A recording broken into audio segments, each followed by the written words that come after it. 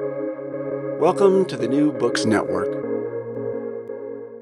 Hello, and welcome to New Books in Performing Arts. My name is Andy Boyd. Today, I'm talking with Robert Lashley about his debut novel, I Never Dreamed You'd Leave in Summer. Robert, welcome back to New Books in Performing Arts. I'm glad to be back, and I'm glad to be back in front of your listeners. Great.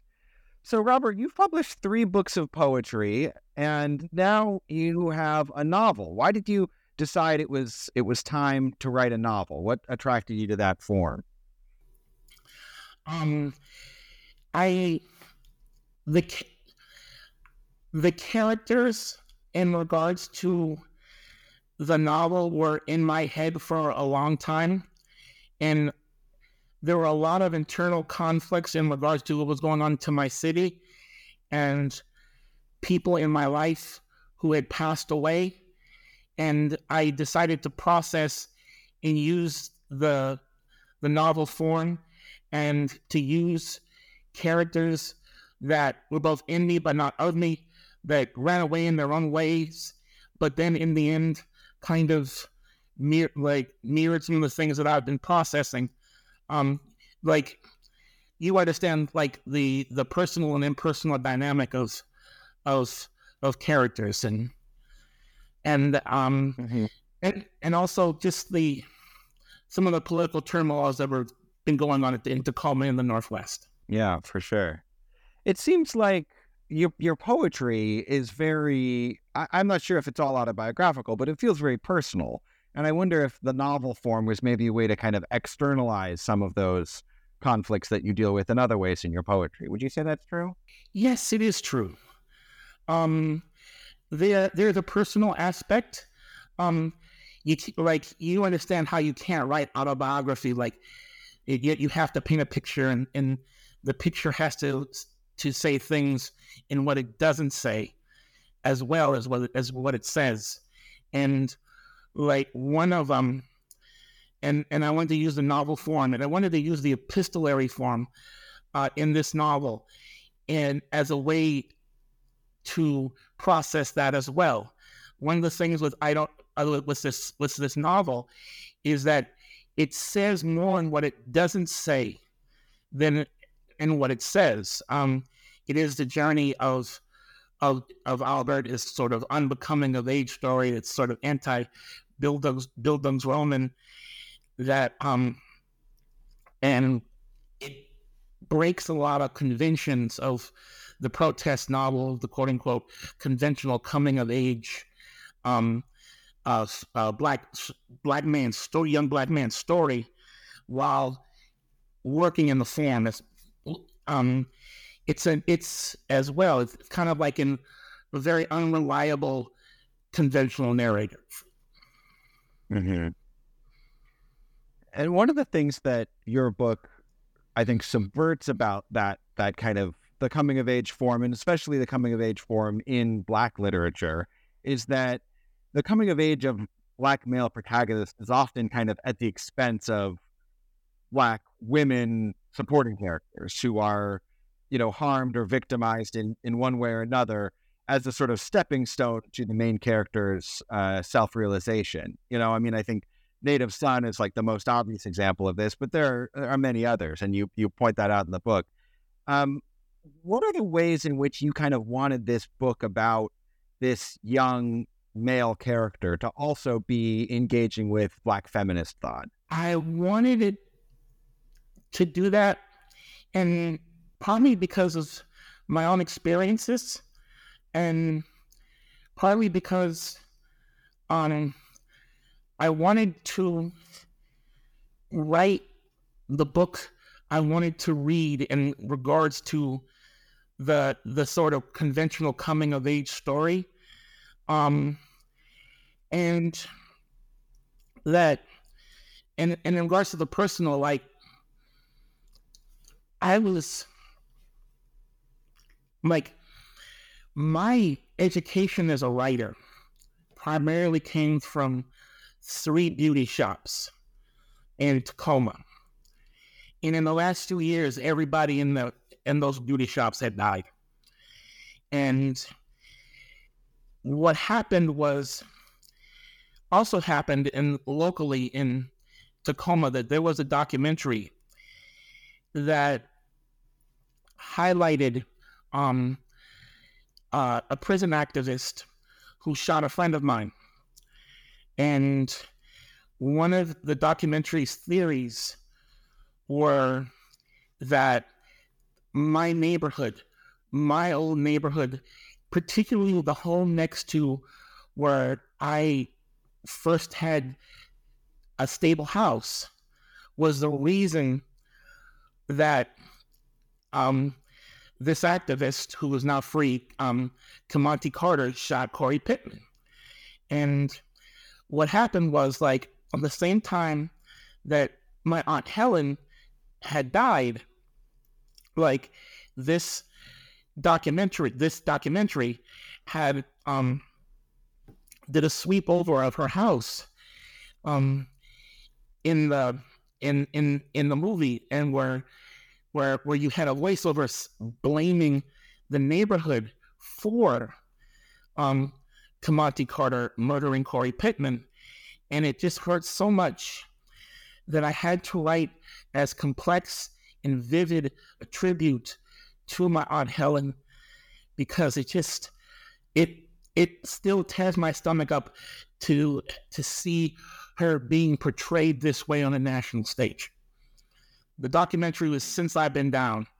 It has its merits, but the way that it shamed the only people in this world who loved me for the longest time, the way that it shamed my narratives, and the way that it shamed my neighborhood for wanting to be safe and wanting to, I can't tell you the unbelievable pain.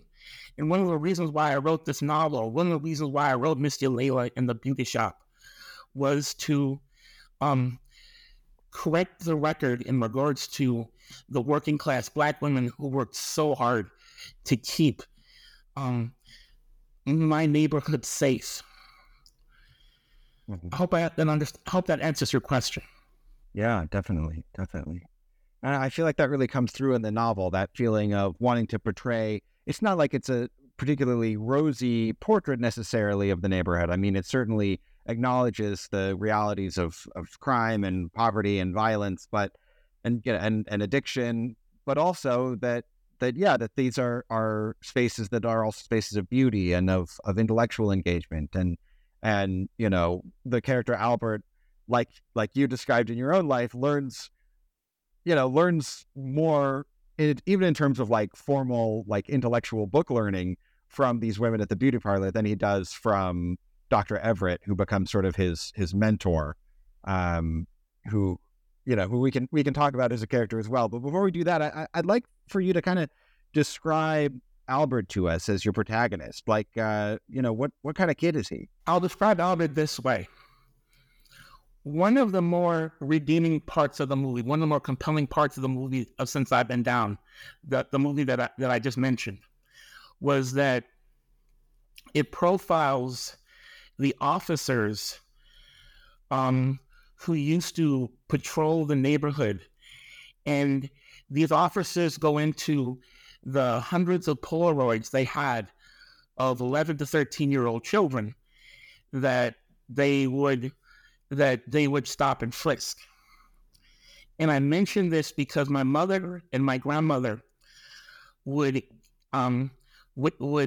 got me up in the morning to go to school so that I could subvert those officers. Because if they didn't, I could have easily been Albert. There are a lot of young men and young women in Hilltop who had to go through the sort of stop and frisk middle school officers who were basically destroyed at the age of 13 and the age of 14, who are also destroyed by gang members who came in and offered protection. There's so many people in my city and so many people in my neighborhood who just went through a tremendous amount of pain, and I I describe like Albert is just really bright, and he just got caught up at very young in a very messed up dynamic in that neighborhood. And I was frustrated by him. I yelled at him in this book, but I feel for him in a lot of ways, because I know, therefore, but the grace of God go I. Yeah. And one of the most compelling and tragic parts of the book, too, is how you portray a certain kind of strain of, we could call it maybe masculinist Black politics, which is a politics of kind of self-empowerment, group empowerment, but often also a politics of misogyny, anti-Semitism, violence, which comes through in the character of Dr. Everett and his syllabus, which, Albert has the good sense and the feminist education to be able to look at and say, really, we're reading Soul on Ice in 2020? Is that really the most relevant book for us to be reading now? Or we're reading, Native Son. We're reading these kind of like angry Black man books from the 60s and earlier. What was the kind of substance of your critique of that tradition, and how do you see that tradition exerting influence today? Before I became a known poet in the Northwest, I would listen to my grandmother and all my aunts talk about Amiri Baraka as if he was a loon and a nut, but also someone who blindly made fun of them. Like, even in his quote-unquote beloved poems, he talks about all the mediocre colored girls in Newark and all the things that Black women can't do. And even in his most beloved times, like, he talked all this mess about, like, what Black women poets couldn't do. He talked shit about Gwendolyn Brooks, about how... And then when I read the political stuff, the murder poems, and I thought, wow, this guy's a nut. And then I become a public poet, and then you see this poet and become a poet in social justice era, and I see so many people who think of him as a Lord and Savior. One of the reasons that I got banned from certain places in New York is I was one of the first Black poets to say fuck him. Fuck Amiri Baraka. Crow Jane ends with a Jewish woman dead in a gutter in the most sickening fashion. And people want to call him a hero for that, or any of the 30 to 40 murder poems that he put out. The Tail Gunner poem, the Half-White College Student poem, or any of the murder plays, The Slaves, or Experimental Death Kit. It was like, I came from a tradition of African-American readers, and then I go online and see all these people who have this Disneyland radical version, and then afterwards in this internet social justice, became more prevalent, and you see these sort of grifts, and then you go online and you read about people calling Huey Newton a feminist. Huey Newton murdered women, Andrew.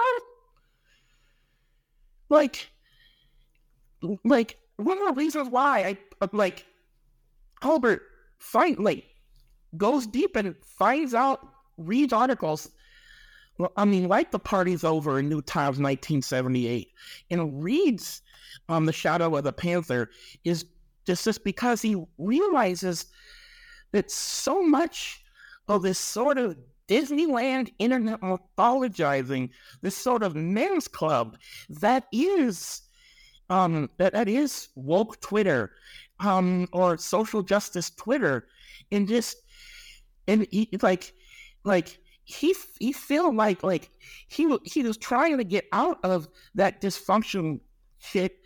I mean, from the hood and working at the beauty salon, and then he goes to sees, Professor Everett, who is this who like a lot of like brothers who make some success, that they feel like they're owed some certain things, and they have this sort of disturbed vision of masculinity, like, oh, they made it, they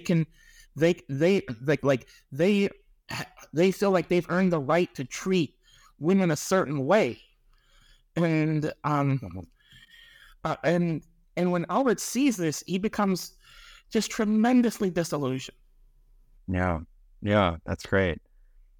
And one of the other things, not only does he learn about Black feminist literature through the beauty shop, but he learns about, kind of classic Western literature. Like, one of the women, I forget which one, is reading. It's not Beowulf. It's or is it? Sorry, I forget which ancient epic poem is one of them is reading. Could you remind me? It's Albert's mother. Albert's mother. Albert's Vanetta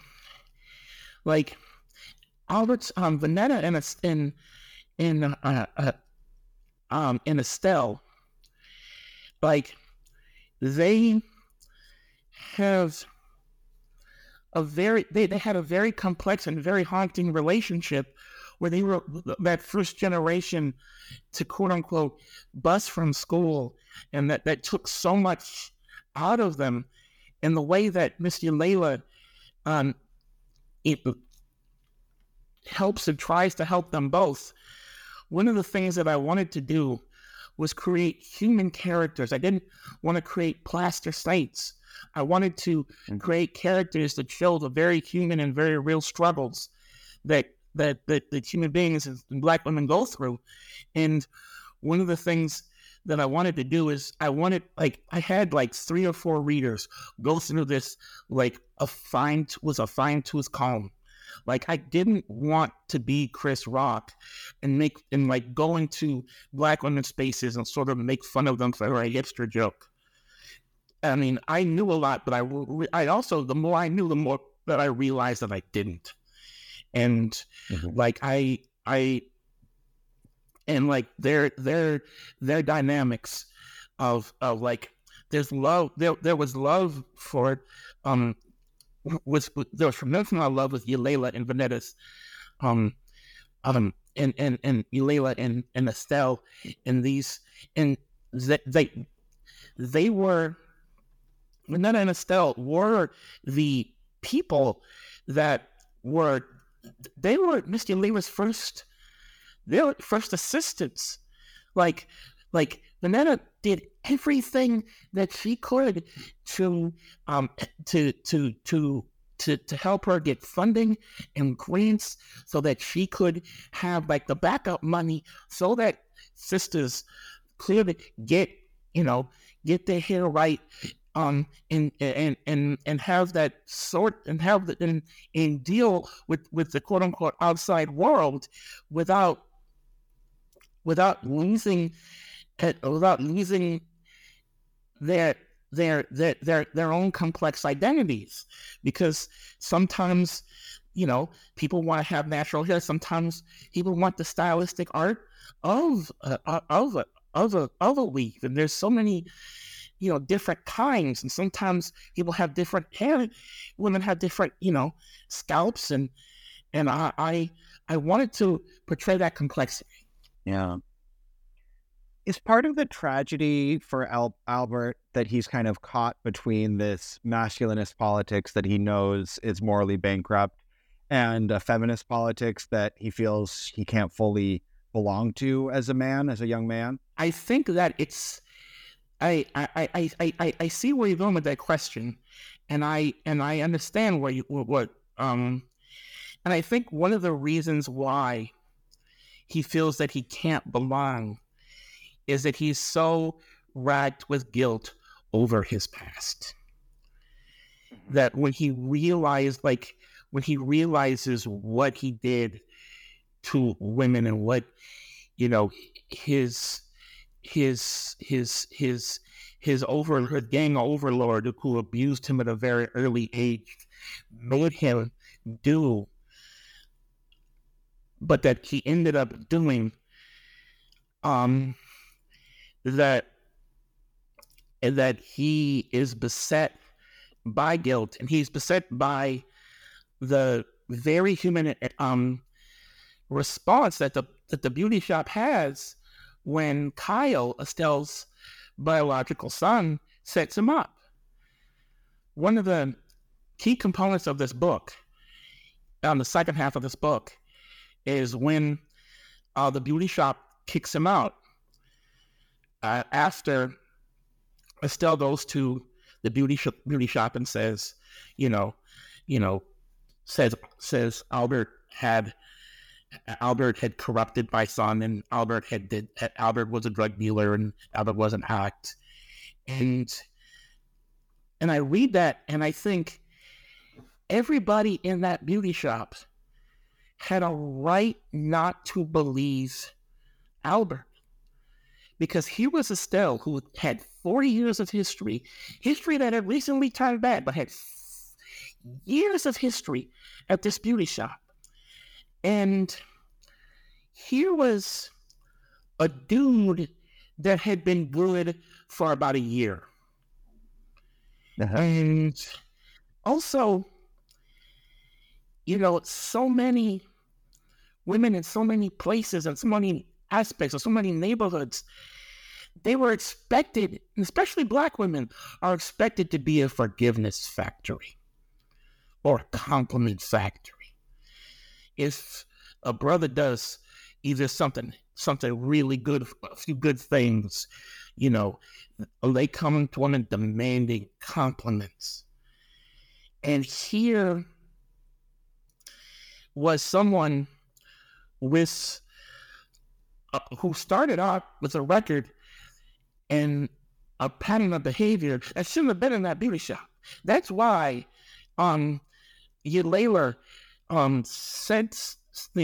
gives that hard line, like, if you mess up, I will cut the bacon off your back. Like, you are here on a probationary period. You are here not to take from any of these women. You are here to give. And he does that.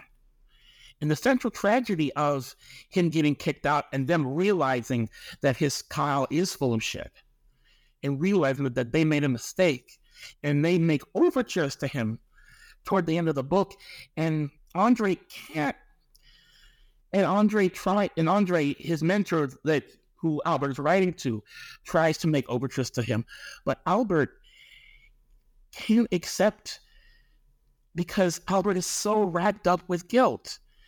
And the tragic dynamic, like when they get into drugs, and the relationship that he has with Judy, is that in the beginning of the book, where Albert meets Judy, Albert used to be a little bit of a bully to her in high school, making fun of her ethnicity and heritage, and Judith just says, I'm not, and like Judith says, I don't want to deal with you in college. Like, you made my high school life miserable. And that's the first time that Albert realizes that there's things that he can't undo with an I'm sorry, that he can't undo with a sort of, ashy hotep, I'm a Black man and I made a mistake, and there's a pain that he can't unmatch, he can't fix.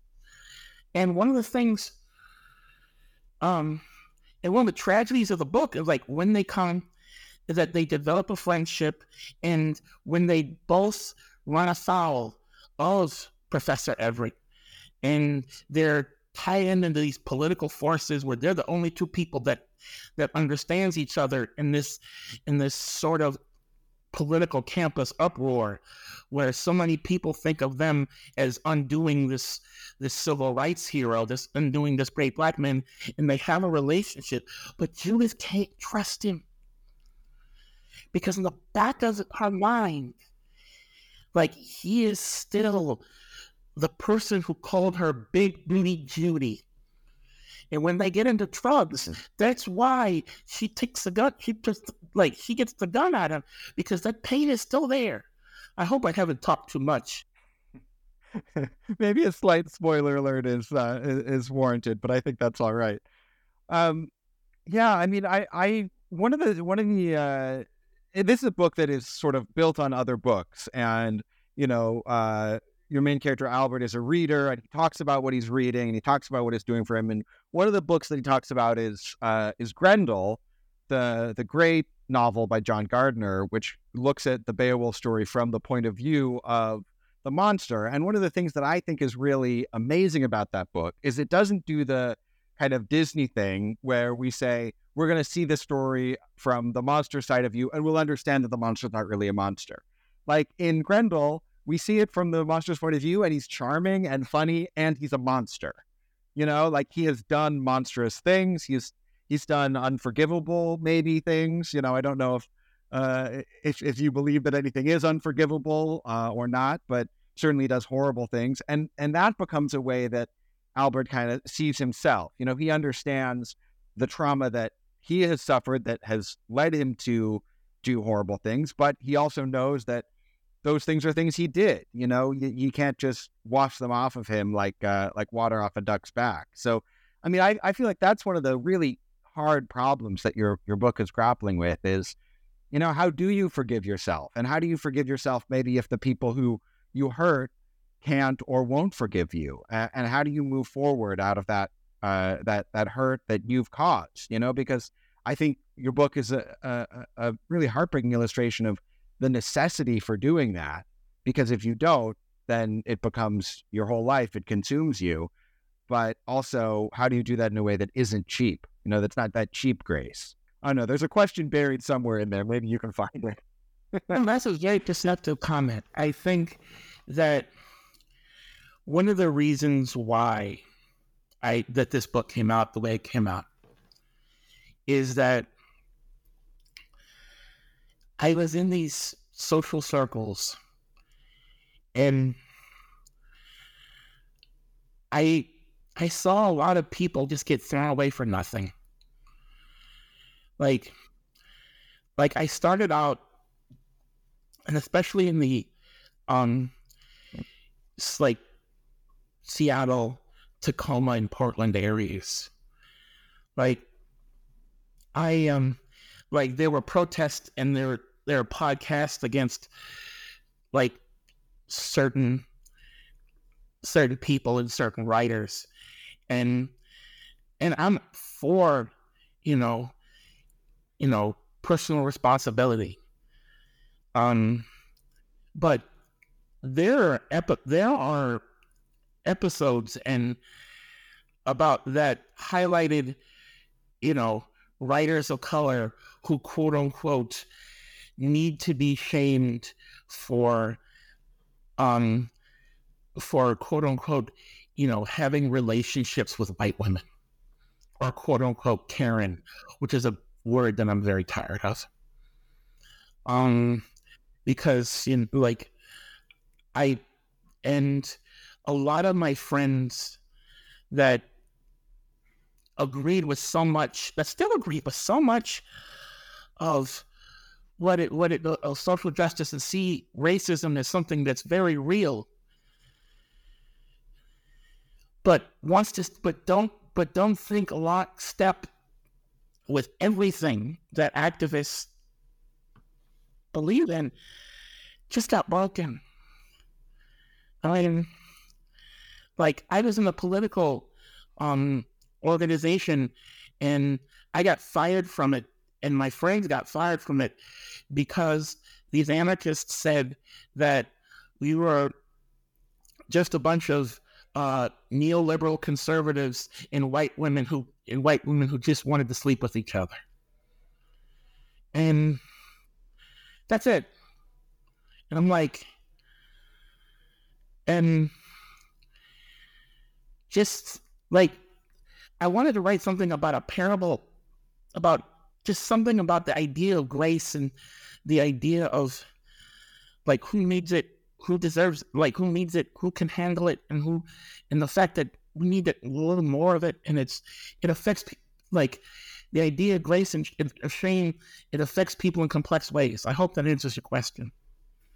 I was listening to a interview with Maya Angelou a couple of days ago. It talks about the importance of forgiveness, but that forgiveness can mean I wish you the best, but you're not welcome in my home. You know, like it doesn't have to be we're friends now. We're all buddy. Like that it's okay sometimes for forgiveness to look like to have that sort of tough love quality to it. You know, I think that's a hard balance to strike between accepting the full humanity of people, accepting that people are going to mess up, they're going to need second chances, but also that you sometimes have to protect yourself from people who mean you harm. That's really real. Maya Angelou has a more complex career than her than a lot of her fans and detractors can grant. And that's a real comment. I wonder if I think part of what happens in the book is, and maybe this was me reading something into it that wasn't explicitly there, but I think it was, and you already mentioned, you know, there's things in the book that aren't maybe explicitly in the book, but it seems to me in the Pacific Northwest, I mean, I grew up in University Place, you know, when I was 16, so I know the area decently well, and in a lot of progressive spaces in the Pacific Northwest, it's a lot of white people, and I think sometimes that creates a dynamic where a black person who maybe has views that are not in line with, you know, the majority or even a plurality of the black community of that area is able to kind of stand up and say, I'm going to be the spokesman for the black people of this city, and can get a lot of white people who don't really have much contact with black people to accept them as that spokesperson. Is that part of the dynamic that you're criticizing here with Dr. Everett? I mean, I get the sense that a lot of his kind of supporters on campus are people who really don't know what they're talking about. Yes, very much so. One of the hard things about the Pacific Northwest and the sort of, I'm going to just be blunt, the sort of elite race reductionist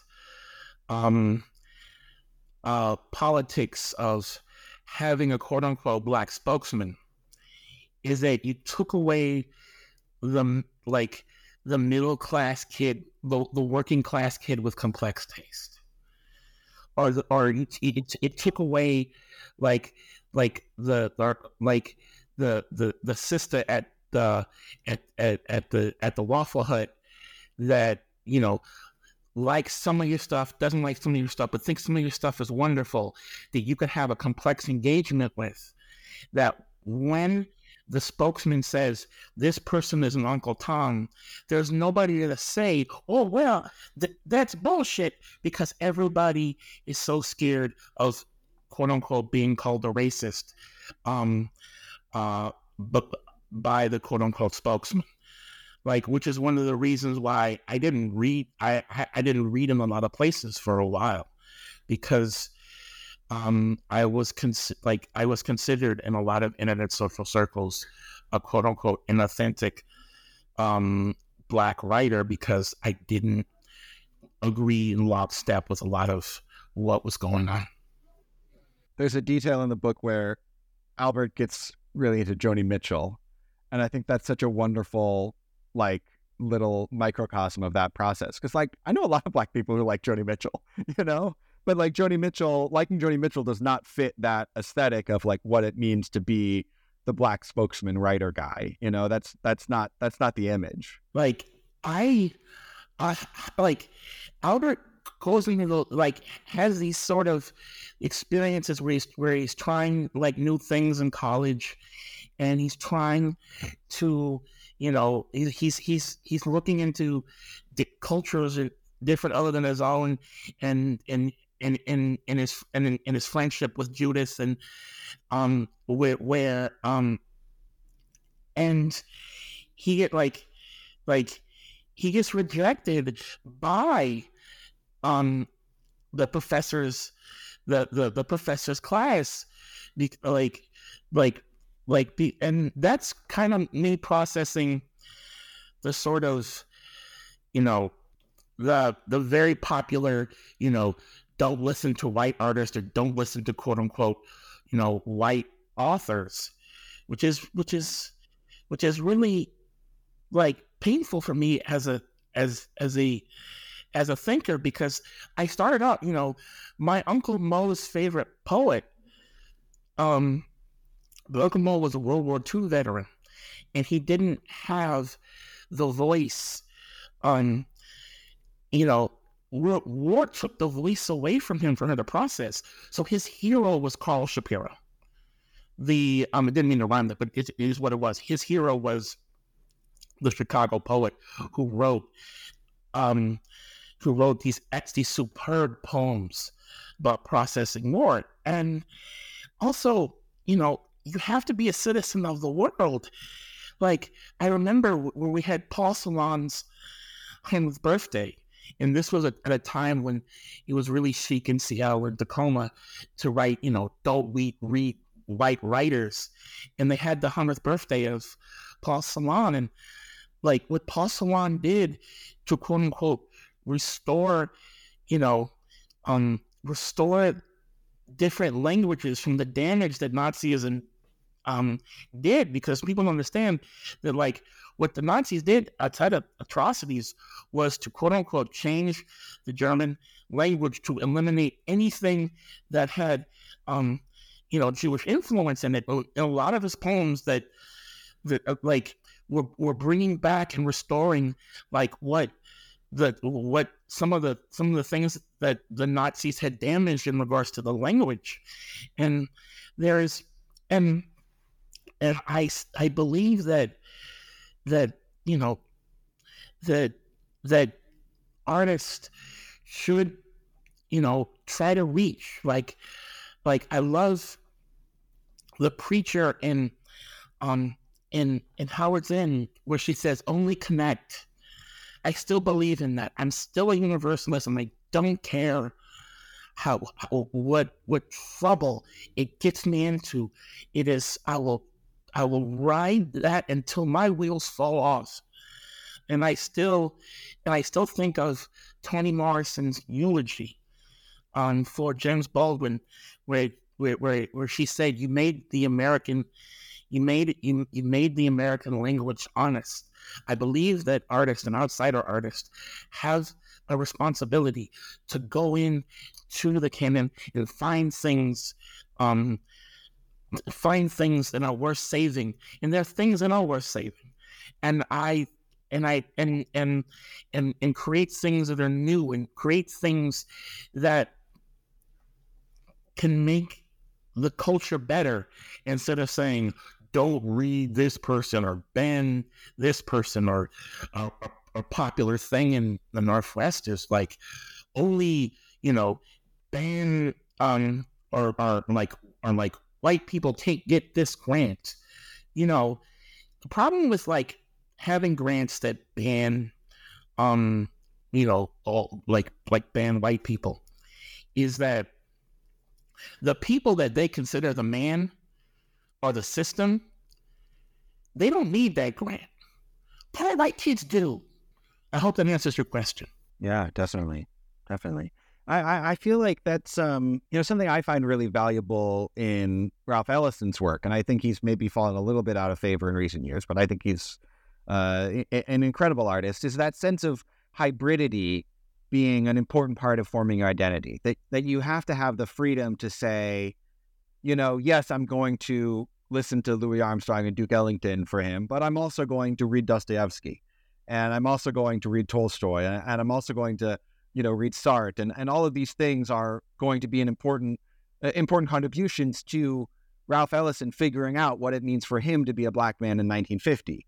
And I feel like today we've gotten to be, I mean, I obviously, I think that publishing, poetry, performing arts have been racist for a long time and exclusionary, and all those things are true. But I also think there's a sense in which we've lost the faith in art to communicate, like that there's this idea you can never understand someone's experience if it's not your own experience. And I always kind of wonder, like, well, then why are we doing any of this? I mean, not that I can ever fully understand somebody else's experience. I mean, and from a philosophical standpoint, I feel like, yes, there's always going to be a barrier. But if art can't break through that barrier and communicate something of the experience of somebody who's not like you, then why do it? Why do it at all? The thing that I would add to that is, I think what is lost in regards to younger people in a younger generation is, I talk to a lot of young kids who are processing traumas that they didn't think that they would have to process, and they haven't had the sort of rituals and personal training to, quote unquote, cope with these things, to cope with problems that they have that won't be solved easily. The problems that, if you look at them in their face and look at how they have fermented, how they have dealt, that can be painful. One of the things that I've noticed, like with myself, the differences between myself and younger people, is that I grew up in a time that had black radio, that had black media, and had places that teaches you how to cope. Teach it, like, have that sort of blues aesthetic that Ralph Ellison was talking. So there are a lot of angry kids, and one of the allures of anger and outrage politics is that it talks to your wound, and it feeds your wound. It feeds these kids' wounds. And so I agree with what you're saying, that I and I also, like, and the thing I would add to that is that it's one of my responsibilities for these kids that are processing is to try to try to like talk about the blue, like the blues aesthetic that Ralph Ellison was talking about, and the sort of cultural coping mechanisms, and it's like, especially if there's an emphasis on culture. Like, I talk to college kids who've never been to a cookout. I've talked to college kids who've never, had a house party. I talked to a lot of college kids who all they know is fight the man, and their process to, quote unquote, be these strong men and strong women, or strong any sort of binary, and that can break you if you don't know how to deal with it. I know I went a different way for your question, but I agree with what you were saying. Yeah, for sure. And I mean, I think that's such an important part, that yes, it's important to protest, it's important to fight injustice, but it's also important to be able to live with injustice, because it's not going away, So it's a struggle that's going to take more than one generation. And I think those resources for, how do you not accept the world as it is, but learn to live through the hard times and the injustices. I think that there's maybe not as much of an emphasis on that as there should be. One of the things, let me find my way to a question, because I haven't asked you a proper question in a while. But it's my fault. And I think one of the things that is scary about your book that I found frightening is how protest politics, radical politics, can become a form of social currency and can be a way people build a career. And I guess my question for you is, as somebody whose work, I don't think your work is reducible to protest literature, but I think protest literature is a part of what you're up to. I wonder, how do you stay honest? How do you stay in it for the right reasons? How do you not become a career protester? I have a series of readers a series of people in a series of networks where I do what I'm told. Outside of them, I'm irreverent, I'm rebellious, I'm arrogant, I'm snarky, and I am a wild horse. But there are people who I lean on and who I do what they tell me to do. And that's how I keep myself. Yeah. And it seems like it's a small group that you are accountable to in that way, right? Yes, I think one of the things that one of the great joys of my life is that there are a group of 1,000 to 2,000 people in the Northwest that have read me for 15 years and who have been my, Greek chorus, and sometimes when I needed to. One of the reasons why I talk about my aunts were they came up during a time when they lived Black nationalism. They were disillusioned by Black nationalism. So when they saw me as somebody with talent who would listen to them, they trained me to be who I am. They go through my poems. They would give me guidance. They would give me needed correction because they wanted to see someone who represented them, who cared for them, who loved them, and who wouldn't tell them that they were mean and stupid. I love the part, this is such a small detail in your book, but I love the part where Albert is volunteering in the VFW soup kitchen, and he says that it makes him feel better because he is acting as a servant rather than a king. And that seems like such a deeply subversive attitude to take that, it's also a very Christian attitude, right? I mean, the first shall be last, the last shall be first. But it seems like that is still one of the many things about, the gospel that is still deeply against the American grain, deeply against our capitalist, individualistic culture. And he doesn't go in that direction. He doesn't follow that through. But that felt like a kind of pinprick of light to me in the book, that if he had followed that idea a little further, maybe he would have been able to figure some stuff out. Is that kind of a breadcrumb that you put in the book to kind of suggest, not in a preachy way, but just in a, hey, maybe this is something we could try? It's very perceptive that you notice that. And the thing that I would add is that it is in the Bible, but the specific ritual is also in the Torah. And that Judas, once she gets to know Albert, it's like, okay, you want to be with my friend? You perform this ritual. You come through with this ritual with me. And he does.